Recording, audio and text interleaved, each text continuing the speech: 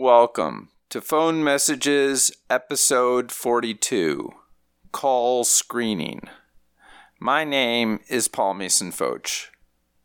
This week I play my 13th outgoing message, and it reflects another part of my younger self that I now find unattractive, and that is a cruel sarcasm.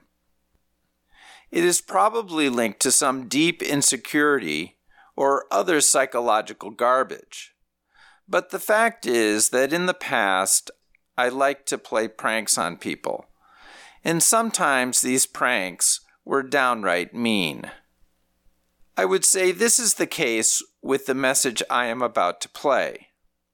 It is about 15 seconds long, and it was most likely recorded in the fall of 1988. Let's listen. Hello. I'm actually home right now, but I'm screening my calls. So after the beep, say your name, and if I don't want to hear you, or I don't want to talk to you. So the first thing to say is that the message cuts off in mid-sentence. And I am not sure if that is how the original message played, or if this was once again a product of my imperfect duplication method. The wording of the message is a little awkward. It starts out straightforward. I state that I am actually home, but I am screening my calls. I then tell the caller to say your name, and if I don't want to hear you or I don't want to talk to you, and then the message cuts off. The question is, what would come after this? It would have made more sense if the message said, if I want to hear from you or I want to talk to you, then I will pick up. Instead, the message implies a double negative. If I don't want to talk to you, then I won't pick up. This is why I say it sounds awkward. Nonetheless, the intention is pretty clear. I want callers to think that I am listening to them leave a message, and then, based on who it is, choosing or not choosing to talk to them. Of course, using an answering machine to screen calls was not an original idea. Caller ID did not become available until the late 1980s, and it did not become widespread until a decade later.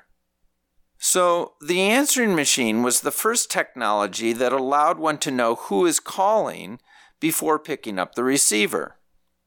However, usually people did not announce that they were screening their calls. Now, most likely I was actually not at home and I was not screening my calls.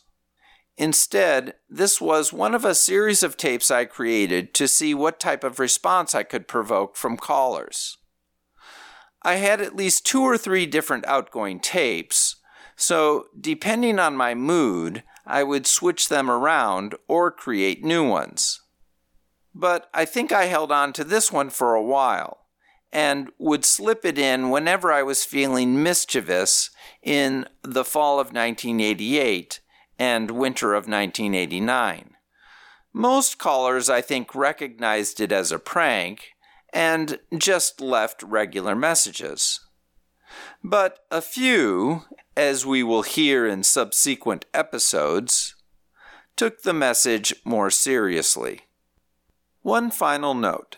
The music in the background is from the virtuosic guitar playing of Mississippi John Hurt, although I am unable to identify the tune.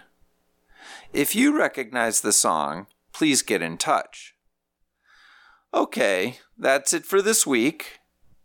If you would like to participate in this podcast or have comments, please contact me through my website, pfoch.com.